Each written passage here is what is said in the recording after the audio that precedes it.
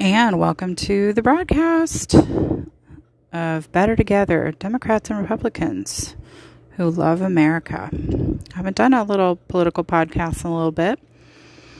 Been busy with my vegan-ish and all things healthy podcast, which I'm proud to say has got now over 1,400 downloads. So that's great. This one's a little bit less, but nonetheless, still important, I think, to talk about political issues and try to meet in the middle. Not easy, but important. Hold that tension in the middle. Episode 20. So I'm going to go over a bunch of topics. If I can pull up the stories, I'm going to wait first. Okay, this one pulled up, I think. Wait. Get excited here. Okay. No, I don't want a video. I want just the citations. Is this fully loaded? Yeah, I don't want the video. Okay. So the first one I'm going to go over is, nearly a month old. Is it a month old? It's not yet a month old. It is from Reuters, March 16th, 2022. And it just kind of blew my socks off, and I was happy as a Democrat to read this. A lot of Democrats are happy to read this. Hopefully all Democrats are happy to read this. If so, then the House will successfully pass this, and it will go on to the president, who will probably pass this, I hope. U.S. Senate approves bill to make daylight savings time permanent. I know this is a little bit of an old one now, but it's still worth mentioning. No, I don't want the commercial. By David Shepardson. This is Reuters. The U.S. Senate on Tuesday, that would be Tuesday from March 15th date, passed legislation that would make daylight savings permanent time starting in 2023. Daylight saving time permanent starting in 2023. Ending the twice annual changing of clocks in a move promoted by supporters advocating brighter afternoons and more economic activity. The Senate approved the measure called the Sunshine Protection Act unanimously by voice vote. The House of Representatives, which has held a committee on hearing on the matter, must still pass the bill before it can go to President Joe Biden to sign. The White House has not said whether Biden supports it. A spokesman for House Speaker Nancy Pelosi declined to say if she supports the measure, but said she was reviewing it closely. Senator Marco Rubio, one of the bill sponsors, said supporters agreed the change would not take place until November 2023, after input from airlines and broadcasters. The change would help enable children to play outdoors later, reduce seasonal depression, according to supporters. By the way, I suffer from that. Seasonal affective disorder. Many people of Scandinavian ancestry suffer with this. I know it's not the most important issue confronting America, but it's one of those issues where there's a lot of agreement, Rubio said. If we can get this passed, we don't have to do this stupidity anymore. Pardon the pun, but this is an idea whose time has come, he said. The National Association of, it is also because California had it on our state ballot, and we have tried, as of, I believe, last year, if not the year before, to get this passed in our state, and it didn't pass. But we tried. We, meaning mostly Democrats, I believe, or bipartisan. So this is fresh off the California failure to put it to the federal government. Pardon the pun, but this is an idea whose time has come, he added. The National Association of Convenience Stores opposes the change, telling Congress this month, we should not have kids going to school in the dark. I mean, have you heard of solar lighting? Have you heard of LED? Got plenty of lights, a lot of technology out there for lights. I don't think they would be going to school in the dark. On Sunday, most of the U.S. resumed daylight savings time, moving ahead 1 hour. The U.S. will resume standard time in November. Since 2015, about 30 states have introduced legislation to end the twice-a-year changing of the clocks, with some states proposing to do it only if neighboring states do the same. The House Energy and Commerce Committee held a hearing on the issue last week where Representative Frank Pallone, the committee's chairman, said, "The loss of that 1 hour of sleep seems to impact us for days afterward. It can also cause havoc on sleeping patterns of our kids and pets." Pallone backs ending the clock switching, but has not decided whether to support daylight or standard time as a permanent choice. Okay, well, we definitely don't want, regular sunsets at 4 p.m., please. No. At this hearing, Beth Mallow, director of Vanderbilt's Sleep Division, argued daylight savings time makes it harder to be alert in the morning, saying it's like living in the wrong time of year for almost 8 months out of the year. I mean, what do you think people in Scandinavia and Alaska do? Okay. Pallone cited a 2019 poll that found 71% of Americans preferred to no longer switch their clocks twice a year. Supporters say the change could prevent a slight uptick in car crashes that typically occur around the time change and point to studies showing a small increase in the rate of heart attacks and strokes soon after the time change. They argue the measure could help businesses such as golf courses that draw more use for more evening daylight. It has real repercussions on our economy and our daily lives, says Senator Ed Markey, another leading sponsor. Daylight savings time has been in place nearly all of the U.S. since the 1960s after first being tried in 1918. Year-round daylight savings time was used during World War II and adopted again in 1973 in a bid to reduce energy use because of an oil embargo, then repealed a year later. The bill would allow Arizona and Hawaii, which do not observe daylight savings time, to remain on standard time, as well as American Samoa, Guam, the Northern Mariana Islands, Puerto Rico, and the U.S. Virgin Islands. Yeah. I mean, I was happy because I am wanting my sunny nights. And I have always felt physically better with a sundown at 8 p.m., 7 p.m., even dare I say 8:30, than lights out at 4:30 p.m., or certainly by 5. It's just miserable, frankly, especially if you suffer from seasonal affective disorder. And I just don't feel at this point anymore about, the agrarians, and we did this for the farmers, and, we're mostly not an agrarian society now, right? I don't think the children going to school in the dark is a concern, because I think we can mitigate that by having well-lit, full-spectrum light at wherever they're waiting for the bus, okay? I do like the idea of people having more light when they get home to spend time with their kids outside. It's quality time and bonding, swimming, golfing, going to the parks. I think it's very therapeutic. There's just not enough argument for me to warrant keeping on with this clock changing back and forth. So then I know a lot of Democrats agree with me because we put forth, I don't know if we specifically did, but it was on our California bill. And I mean, there's quite a lot of Democrats in California. We tried to make it happen. I mean, San Francisco, I think, has tried to push forward this initially, and others, and it was a big loss when we lost it, when it failed. Kind of hope was dashed. And this is a resurgence of hope in the most unlikely of places.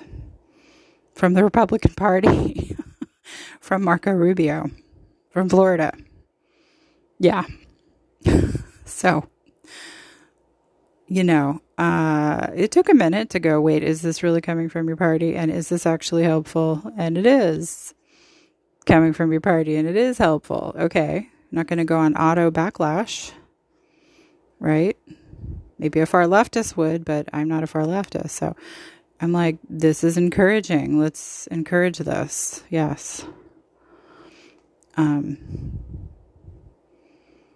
So what I'm hoping is that the AOC and the squad and the bitter at the left far left, I should say, let's distinguish far left, does not just automatically do a backlash because it's from Marco Rubio, right?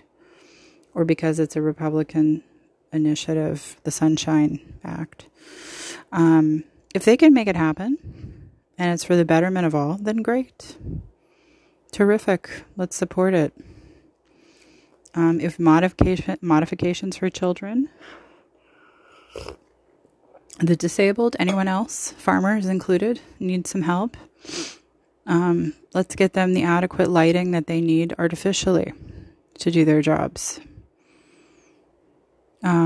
We have solar technology to do this. We have LED. We have other things. Let's do that. But there's just too many benefits for too many more people to have these longer sunsets than lights out at 5 o'clock. So I think wise Democrats should vote for the Sunshine Act. I don't think they should disparage it because it's a Republican initiative. I think the quality of the initiative stands for itself. And, I think Joe will be reasonable, Joe Biden. I'm just hoping the House will be reasonable. So they're not always reasonable in the House. So I wanted to give that a shout out, and I'm happy. I know it's late. It's not breaking news by any stretch of the image, but I wanted to talk about that. What else?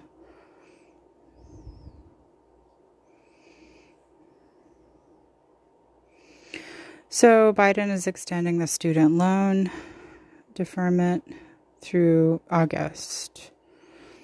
Yeah. Extended the pandemic moratorium on federal student loan payments and interest accrual through August, ending just 3 months before the midterm elections.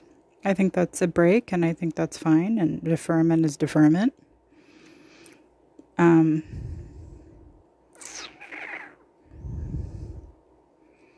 Why Biden is stuck on student debt cancellation. Inflation is the biggest threat to Joe Biden's presidency. Prices are rising nearly 8% per year and could go higher still before Federal Reserve rates hikes or other measures bring some relief. Let's read that. I have my own views on the student debt. This is from Rick Newman, April 6, MSN.com. Why Biden is stuck on student debt cancellation. Inflation, okay, we already read that, but I'll read it again. Inflation is the biggest threat. I'm going to write this down. Okay, Sunshine Act. Student loan. Notes as I go. Inflation is the biggest threat to Joe Biden's presidency. Prices are rising nearly 8% per year and could go higher still before Federal Reserve rate hikes or other measures bring some relief to family budgets. But inflation isn't the only risk Biden faces. A key cohort of voters have another major complaint: student debt at all. As a candidate in 2020, Biden pledged to cancel up to $10,000 in student debt per borrower. As president, however, Biden has done very little, and he's once again stuck between liberal demands for sweeping action and the pragmatic solutions he offers as a candidate trying to win centrist and moderate voters. As an awkward compromise, Biden's boldest action on student debt has been an indefinite moratorium on paying most of it all back. The CARES Act, which Congress passed in 2020 during Donald Trump's presidency, deferred student loan payments for several months interest-free. Trump extended the deadline twice, and Biden has now extended it 4 times, with the latest move on April 6th, pushing the deadline from May 1st to August 31st. The government says that each month the payment pause is in effect. 41 million borrowers hold on to an additional $5 billion, or $122 per borrower. $122 per borrower. The August deadline probably won't hold either, since the 2022 midterm elections are just 2 months later. Having gone this far, there's no way Biden will end the moratorium and force a resumption of payments right before millions of people vote. So expect another extension that puts the matter all the way into 2023. Deferring that long might seem like a shrewd political move, but it could backfire if Democrats lose control of one or both of the houses. Congress this year. as many forecast. I just have a side comment. Why whenever my party gets a majority, nearly immediately they're so paranoid all the time about losing that? I just want to put a pattern out there. So I'm older, 47, going to be 47 this year, 46 right now. It's just a long-term pattern. Whenever we get a majority, immediately the paranoia of if we lose a house, it becomes the constant narrative. I just want to mention that and just be like, if we're doing things right, why are we so paranoid about losing? So just take a note of that. If we're doing big, sweeping, drastic, gotta get it all we can now, and it's dramatic, maybe we will be in that constant cycle of panic, attainment panic. I think it's ridiculous and unstable. And it gets exhausting to continually hear over years and years and years. Whenever there's an uptick and Democrats take over, they're just as paranoid about losing it. So, I mean, this is where centrists and moderates shine, because thoughtful, slow, progressive change that's palatable. Not big, sweeping, dramatic, far leftist drama that freaks everybody out and then gets Trump elected. Just saying. They'll never get the pattern on the left. They're living in a different world, right? The most we have hope for is my central Dems and me, and some few far left that eventually will come around. You know, off their idealism into realism, off their fictionary America that is some sort of a clone of a socialist ideal country that is not in reality of how our law works. We don't have to like it. It is what it is. But I just feel like, why are we constantly panicking about losing once we assume? Just take a minute with that, will you? Moving on to the article. Congress is here. Many forecasters expect if that happens, Democrats will have essentially no chance of addressing student loan debt through legislation, which is the course Biden prefers. Some activists including a number of Biden's fellow Democrats in Congress, want Biden to cancel up to $50,000 in debt per borrower through executive orders. But it's not clear Biden can do that, and legal action would probably ensue if he tried. Yeah, executive orders are limited. President does have broad sweeping powers, that is true, but there is a check and balance on the president too. So legality is what everything in our government structure of America is based on. Not what we think about it, not what we would like it to be, not what we hope it will be, but what the law dictates it to be. And then we work through the law and the challenges of that. And if enough people want to change the law, then we see change, right? Okay. So elementary, I know, but I feel like I need to say these things sometimes. A year ago, Biden asked the Education Secretary Miguel Cardona to recommend a way forward. Other Biden review requests have come with a 90-day deadline. The student loan request is open-ended, and the White House hasn't said whether it expects an answer. It suggests a stall-a-thon is underway, while Biden's policy team prays for divine intervention. If you were Biden, you might stall too. Student borrowers owe $1.6 trillion. How much of that debt is money well spent on an education that will dramatically raise lifetime earnings? But some overburdened borrowers still have a hard time paying off their loans, building wealth, and progressing to normal activities like buying a house. Borrowers who took on debt but never finished college may be worse off because they don't even have the degree the money was supposed to pay for. Some borrowers carry debt into their 50s and beyond and never break free. True.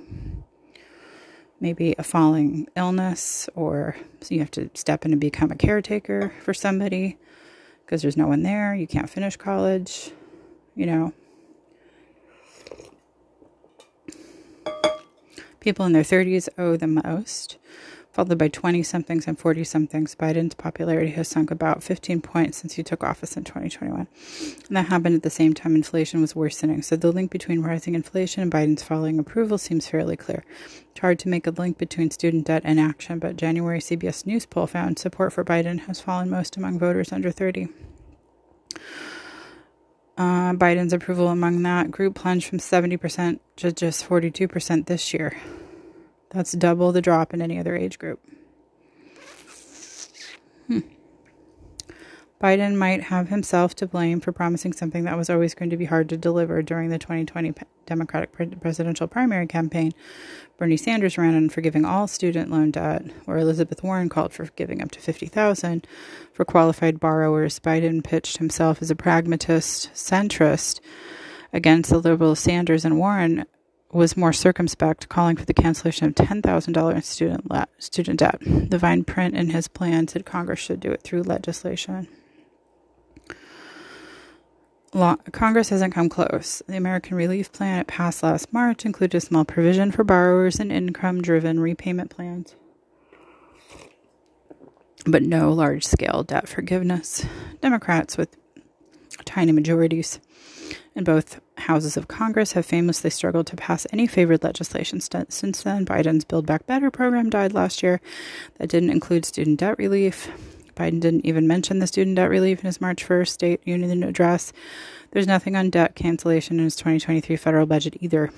Liberal Democrats in Congress are pushing Biden to act, but this is a familiar game between liberals who don't have the votes to get what they want and the president trying to satisfy everybody in the liberal moderate bands of political spectrum.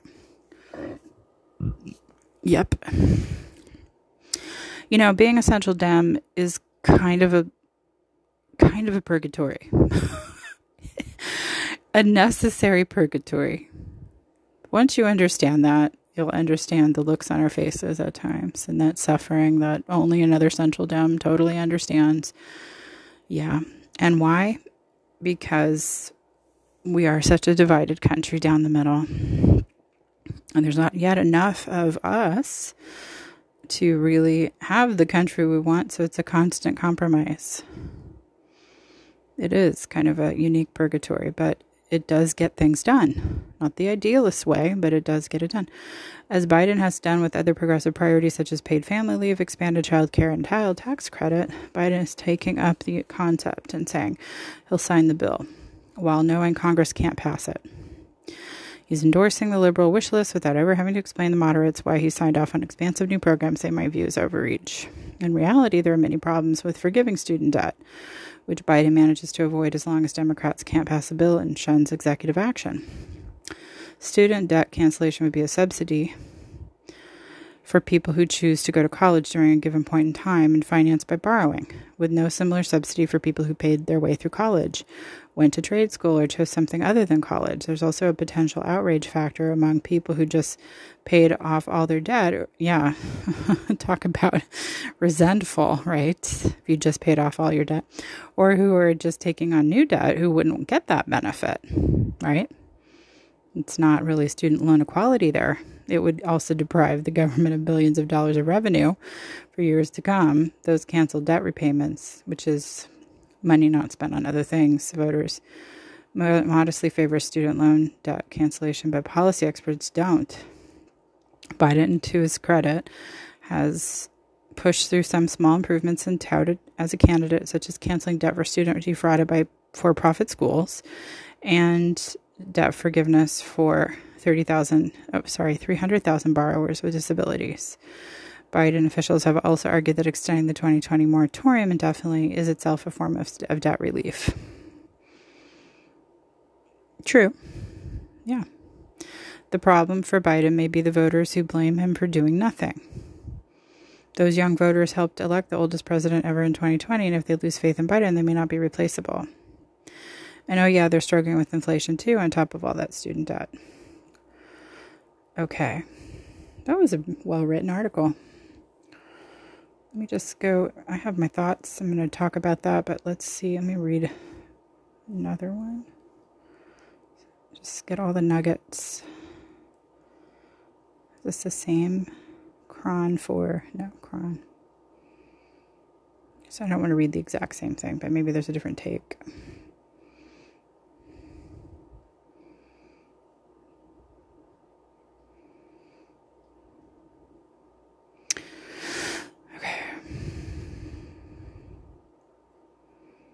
Yeah, we didn't hear any Republican perspective on this, so let's try to find that.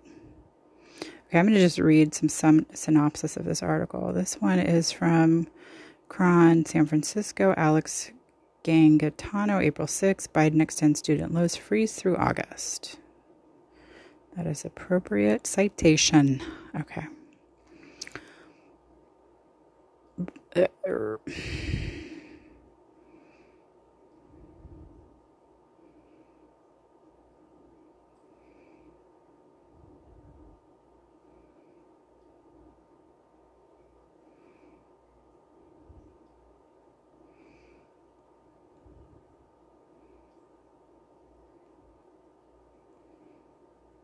Republican lawmakers were critical of Biden for the freeze extension.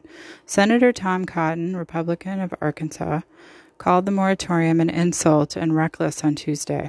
President Biden's perpetual student loan payment moratorium is an insult to every American who responsibly paid debts.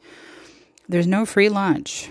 This reckless move puts taxpayers on the hook for billions, the senator said. Thomas Goki, with an organizer for the Debt Collective with advocates for student loan cancellation, called it political malpractice to start loan payments before the midterms. Yeah. I mean, for sure. So, what are my ideas? What should we do about this? What do I feel about it? What's the right thing? Well, I don't have any student loans. That's actually the one type of debt I don't have. Yeah. I never finished college. I am still 75% done with my bachelor's degree. I got the grant, the Pell Grant. I worked 2 jobs, I think. I did everything I could to try to make ends meet. And I just had, grandparents on both sides of the family, not just one side, but both sides, who just unfortunately didn't follow the pattern of most of my peers, where if their parents couldn't afford to send their kids to college, then the grandparents would step in. That was most of my peers. And not all of my peers could afford to continue to go to college, regardless of aptitude. And so grandparents did step in. Yeah. So in my family, both on mom's side, dad's side, not the case. Never would have suspected that. Didn't know him not to. Yeah. And I think for their generation, it just wasn't on the radar, or they didn't feel it was their responsibility, or, and the sad thing is it just wouldn't have been much. It would have actually been a drop in the bucket. And I was promising, and I did have, leadership, president of the Honor Society of my college, inaugural by invitation of the dean, because he saw I was a go-getter, and he knew I could do it. Not because I had a 4.0. I didn't. No. Not because I could do calculus, I can't, but because he knew and had confidence in me that I could make it happen, and I did. That was really nice. And president of the drama club, president of the environmental club, wrote for the student paper, directed the first student production of talent show, majored in theater arts. I mean, just on achieve in what I was focused on, which was theater arts. And I was good at it. Yeah. And it really would have been a drop in the bucket, later learning, to both, or a loan, even family loan, something, but the heart wasn't there to see it through, and that put me into a big depression. But ultimately it was fine, because it also led me to faith. It definitely got my attention on what really matters, and this was in the days before online college. So if you didn't have your traditional degree, you were pretty much screwed. Yeah. And your class was going to stay working class. You were not going to mobilize up. Yeah. So, obviously it doesn't matter, hasn't mattered for quite a long time now. We've had online college, and it's actually been very respectable, and every university has jumped on the bandwagon. So yeah, I'm still 75% done. I will actually get to go to my dream school, which was not the dream school that I thought it would be when I was younger, but I'm turned into the direction of natural health and science. So it'll be a private university that I'll finance myself. I don't think I'll need loans. I can just pay for it privately now, but, I know the woes of people who have complained about student loan debt. I just don't happen to have that. I've had credit card debt, which is terrible. Still do, but I mean, when it was really, really crippling. I've had car issues. I don't have cars now, thank goodness, but I've had other kinds of debt. but not, I haven't had big medical debt, just one time to the ED. But again, when you're hardly making any money, that was a lot. So, I mean, I can't really speak to experience of having specific student loan debt, but I do have opinions about it. I think no broad sweeping cancellation, not for the AOC. Ocasio-Cortez, no. Not broad sweeping cancellation of debt via Bernie Sanders either. No, I don't think it's needed.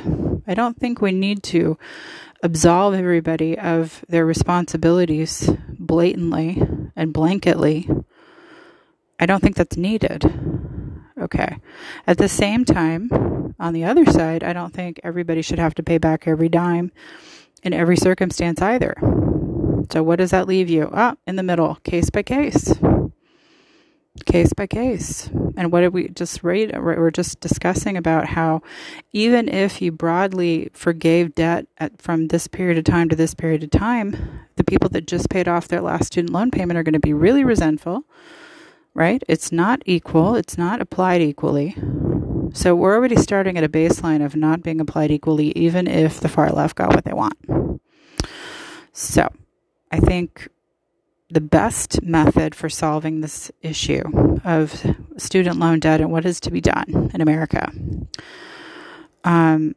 is probably political, probably drummed up by our Central Dem Party, with bipartisan support only in the sense of certain qualified individuals that could apply for loan forgiveness, student loan forgiveness entirely, or percentages of student loan forgiveness. Now here's why. Because it's one thing if you have a bachelor's degree in a really good field and you're just tired of your career and you want to do something else. So you go to grad school and you were making good money before. It wasn't your dream job, right? But you could put food on the table, you could buy a house, you could raise a family, whatnot. And you just were done with that and you wanted to do a different venture. Maybe more of a creative venture, maybe more of a something else. And you get a master's degree. And you take out loans to do that. I don't think that person, and it doesn't come down to race, gender, any specific demographics, just that scenario. I don't think that person should be given loan forgiveness when it was a choice, not a necessity, when they could have just plugged along, saved their pennies and paid it off, without taking loans out. I don't think that person qualifies. But what about the struggling single mother who was a housewife or was working a menial job, now divorced, has to figure it out, has the whole family help raise her kids as she goes to night school, whatever. And this could be a man, this could be what, I'm just painting a picture. And this woman's like, I have to hustle. I was a waitress or a cook, and now I want to be a doctor. And this, said imaginary woman has aptitude, qualifies, or a lawyer, aptitude qualifies, perhaps even an immigrant, dare I say, legally here, or a naturalized citizen legally here. And they rise up and they hustle and they become an attorney, or they become, a physician. But they had to really sacrifice time away from their kids, burden of the raising of the kids on other extraneous relatives. It was a cost, not just a decision. It was a necessity to keep the family afloat, because now one income versus two incomes, and especially in the Bay Area, or a high expensive area to live, it's a lot, That's a entirely different set of situation than someone who just wants to have a career change and have the government pick up the dime, isn't it? Now, what's another situation? Okay, some good, well-meaning American who has all good intention to pay back the debt, works hard, gets good grades, maybe has a part-time job to offset cost of books, which last I looked were really expensive. I remember that. And suddenly their parent falls ill. Maybe they're living at home to save money. Suddenly their primary, support falls ill. Maybe gets a diagnosis of cancer or something long and drawn out and financially draining, and they have to maybe sell the house and maybe take out a second mortgage. Something else goes on. Medical bills are piling up, and the reality is that person, that youngster has to, young adult has to quit school and go to work full time and something that's not as great just to help with the bills. And that person does that and caretakes for the ailing single parent perhaps, and incurs a lot of credit card debt to make ends meet, and is just drowning in debt, because of a medical caregiver need. That could be documented, that could be proven, that could be the records copied and brought forth as proof. Should that person be forgiven and debt canceled? Yes. Yes, worthy, right? Because that person was doing everything right and just had life change the plan and really impact in significant financially damaging ways. Yeah. And through no fault of their own, and actually doing the right thing by taking care of their family, yes, that should be rewarded, right? Or if not fully, maybe for a medical 50% reduced or something else that's reasonable, right? So I think all of these things are case by case. I'm not for a big blanket for loan forgiveness with no introspection. And it is unfortunate that our country does allow a lot of fraudulent colleges to exist that fool people who aren't savvy, who are gullible, who think they're paying for credentials only to graduate with a huge amount of debt to realize that they've been taken. That sucks. And that is legal in our country, unfortunately. It's legal. Yeah. I like that the idea on that was to be forgiven for loans. But also there could be more forewarning. Because that, in a way, is a check and balance on the system. It's like if you're going to allow these fraudsters to profit, and it's the due diligence of the student to figure out whether they're being frauded or not, and not everybody has that ability, okay, I can see loan forgiveness for that, right? So do you get what I mean? Like, these scenarios apply to all race, all gender, all socioeconomic status. It's deservingness. Who deserves to be loan forgiven? And who sets up the criteria to qualify the forgiveness algorithm for student loan debt? I would say, government leaders, bipartisan ideal, right? Or maybe there'd be some sort of agreement, signed contract that, okay, we're going to forgive 50% of your loans.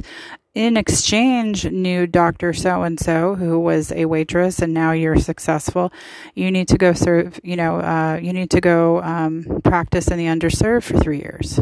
Okay, that's fair. Or Miss Lawyer, or Mr. Lawyer, or whoever. Maybe some sort of giving back in exchange for loan forgiveness so that you're actually being of service.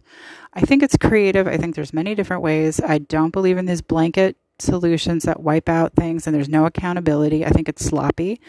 I think it's disrespectful to the person who incurred that debt.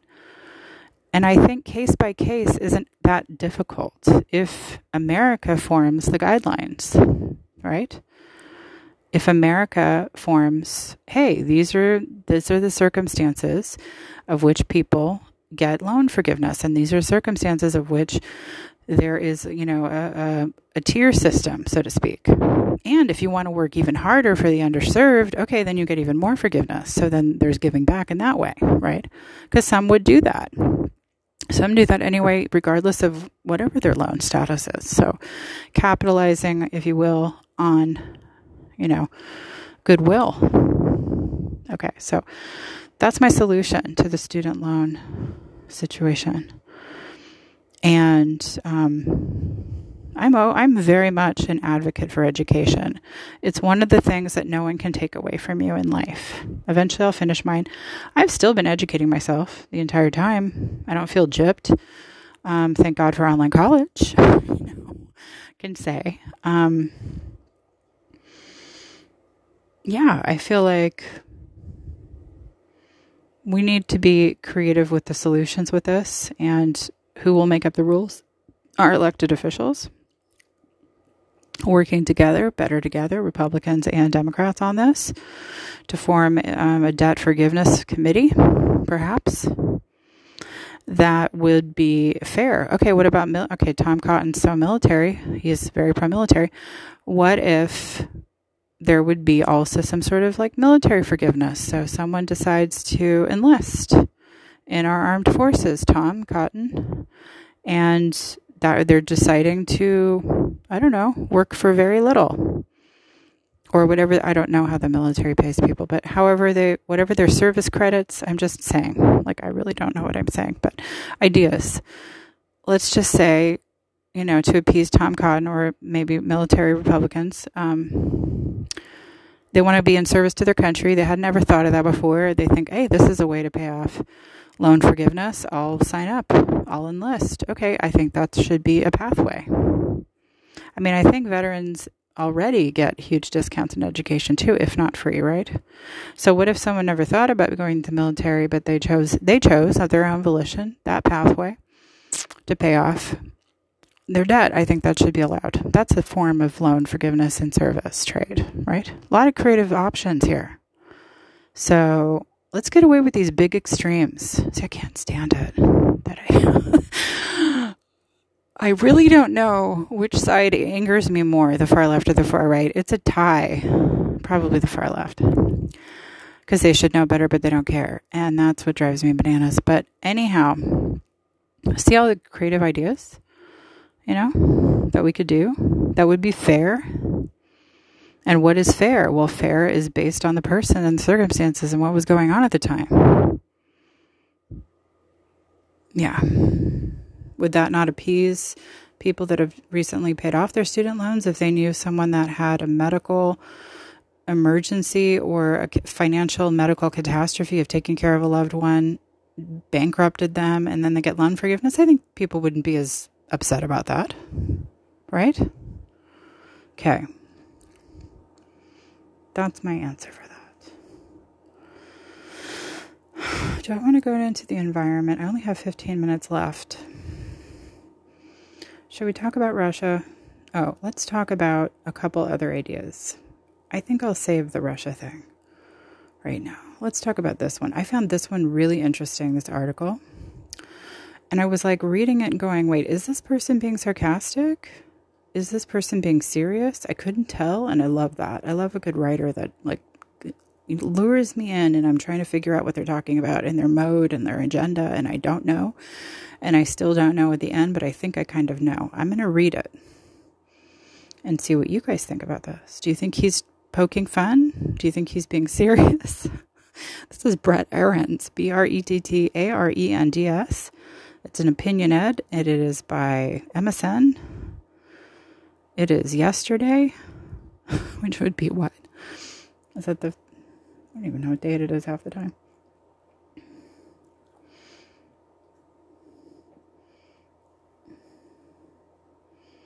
Oh my gosh. Okay, it would be April 14th. There we are, 2022. The title of it is, I said MSN.com, right? Millennials have solved the retirement crisis. When I read that, I'm like, really? Tell me more.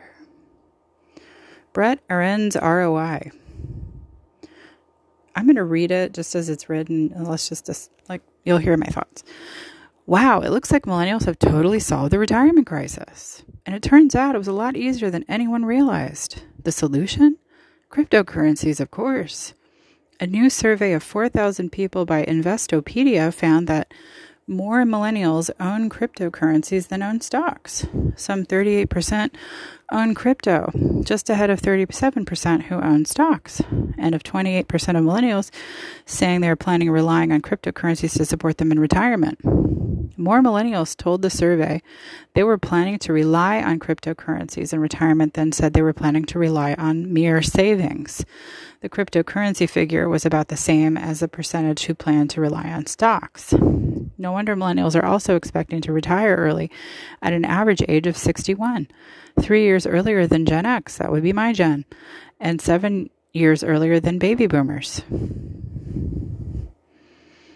It's yet more evidence that millennials, now aged 26 to 41, so if you're in that age range, you are Gen Y, really are the smartest generation ever. Interestingly, Gen Z, meaning those aged 18 to 25, is way behind on crypto. Gen Xers, in fact, are more into crypto than Gen Z. Some 28% of Gen X members own crypto, and 20% are planning to rely on it in retirement, as an impressive number as Gen X are already aged 42 to 57. And why not? Anyone who's read the Harry Potter novels knows that solving a financial crisis is easy. All you have to do is call something digital an asset and then wave a magic wand at it while flicking your wrist and saying, Wingarum Levosia, making sure, of course, to get the pronunciation right. I'm sure I botched it. Then watch as the value levitates to whatever you want. This is, after all, how Bitcoin now supports a total value of more than $800 billion, more than the market caps of Coca-Cola and Pepsi put together. Who wouldn't rather own all of Bitcoin than all the stock in Coke and Pepsi? And this is why an online image sold for $50 million, which is about as much as a crappy old Monet painting is about to sell for. Honestly, why would anyone want a Monet when they could pay the same amount of money for a screenshot? Currently, all these cryptocurrencies and digital assets have a notional value of over $2 trillion. That includes $23 billion for Dogecoin, which was launched as a joke, but then Wingarum Levosia. There are only 3 questions that remain. First, if we can magic up $2 trillion, why not magic up 200 trillion and make everyone a millionaire? Second, if digital assets are so valuable, why are insiders willing to exchange them for worthless flat dollars? I think it says flat dollars. I can't tell if that's an L or an I, like regular money. Third, if people are relying on cryptocurrencies for their retirement, what could possibly go wrong? I just want to know how old this guy is and what gen he's in. Yeah. What do we think? What could possibly go wrong with relying on cryptocurrency for retirement? Which, according to this article, he is saying most millennials are doing. Why does that not surprise me? And why am I completely concerned for them at the same time? And furthermore, why would Gen Z be even less inclined to invest in crypto than even my generation, who's probably just intrigued with it because my Gen X has seen literally every bit of technology. Like, it's exhausting. The museums of technology in our minds. It's I'm maxed out. It's like I've seen every single development. You just kind of get bleary-eyed and don't want to anymore. But saturation point, I guess. I think most of my generation is just curious. It's like, well, this looks like an interesting thing. But Gen Z seems to be like, heck no. But millennials are all in. And it's just the same issue of cryptocurrency. It's fascinating. I want to get like a psychologist on here and break it down and discuss why the 3 gens have such different, Gen Y, Gen Z, Gen X have a little bit more parallel in common. We're stabilization generations, and we don't like to take a lot of foolish risks or what we perceive as a foolish risk. We're not even foolish, just high risks in general. And typically boomers and Gen Y, aka millennials, love the thrill of the unknown. Chaos is their comfort zone, and They are revolutionary generations. They're not happy unless there's some chaos or drama or something being stirred up. For the most part, it's a gross generalization. It's also true. It's also social engineering. Sorry, but it is. And there's a reason for all this. And yeah, I've never felt good about crypto. I could invest. I mean, I've been told invest as much as you'd like to lose at the gambling hall. I don't really gamble either, right? Or in gambling. I don't. But what I'm noticing is it's very volatile. Russia seems all into it, which makes me very concerned. And I think it's really easy to steal a lot quickly with crypto. And I don't think it's as easy, perhaps, to steal with non-crypto. That's my first concern.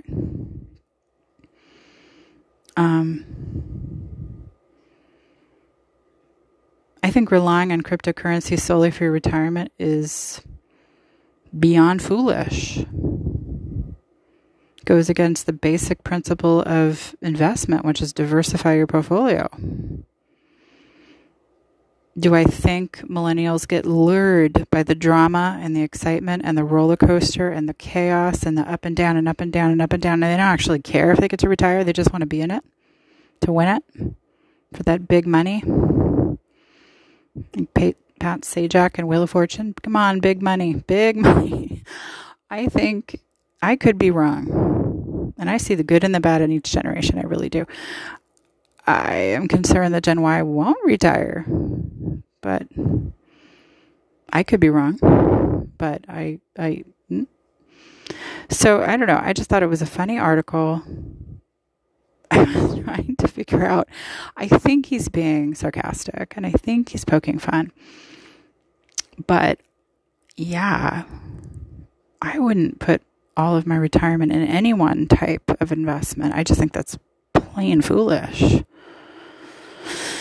I don't know. Is foolishness a characteristic of Gen Y to some degree? Yeah.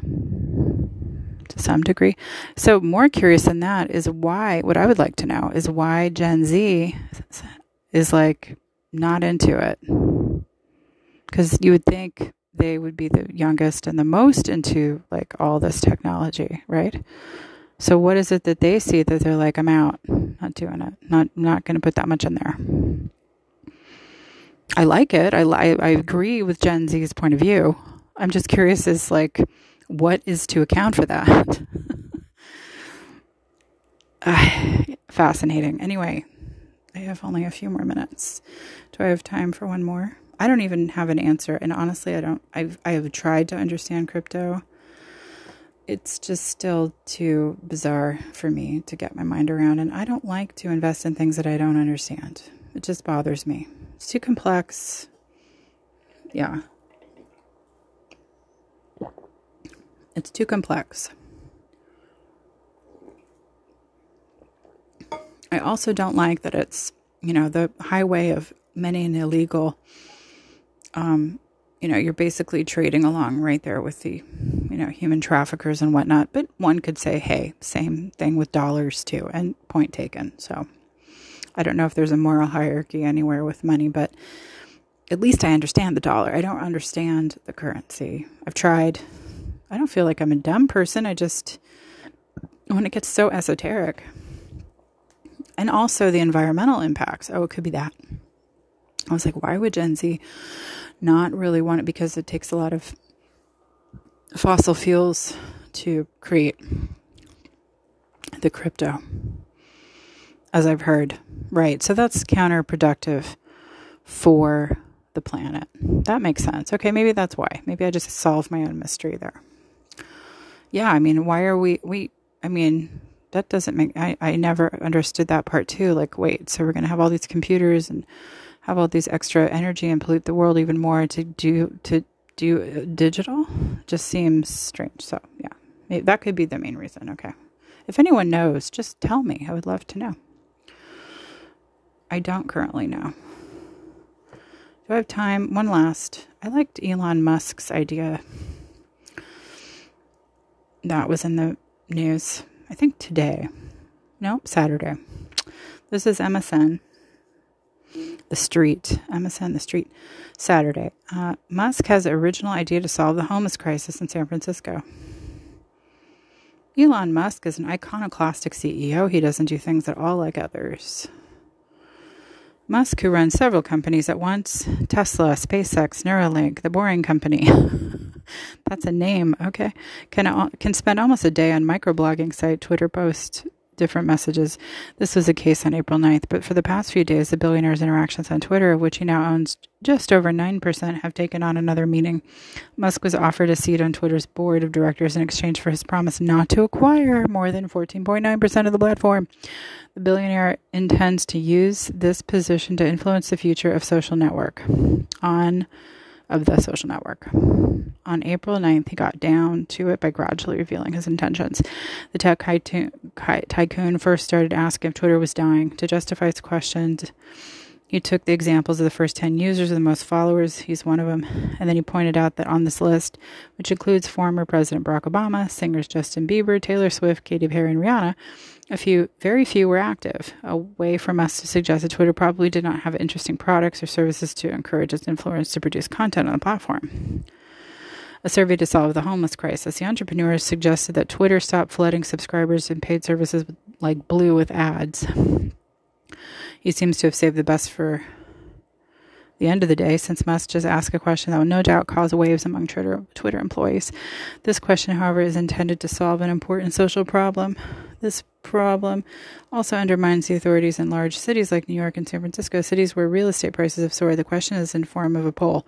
Convert Twitter San Francisco headquarters to a homeless shelter, since no one shows up anyway, Musk wrote. He gave two possible answers, yes or no. Less than 2 hours after the publication of the poll, nearly 40,000 people had already liked the post. More than 500,000 Twitter users also had voted. Users have until April 10th to vote. Well, deadline is passed.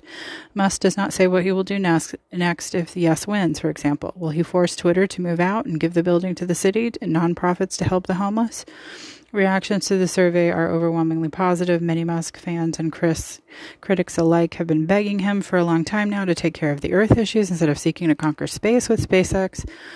You could literally afford to buy the homeless a whole country and still have billions left over, commented one user. Our government gets more than Elon's net worth every 30 days. Why doesn't our government do what you were proposing? Another said. I love this, said another user. Oh no, I'm running out of time. An active CEO. Elon Musk has taken on new dimensions since the start of the year. Richest man in the world, for example, broke the codes of approach to multinationals and political problems. Ever since the Russian invasion of Ukraine, February 24th, Musk has taken a stand for Ukraine and made it known. He decided to send Starlink terminals to Ukraine to allow populations to isolated zones and cities destroyed by Russia and not to be cut off from the world. Starlink is a satellite internet connection offered by SpaceX.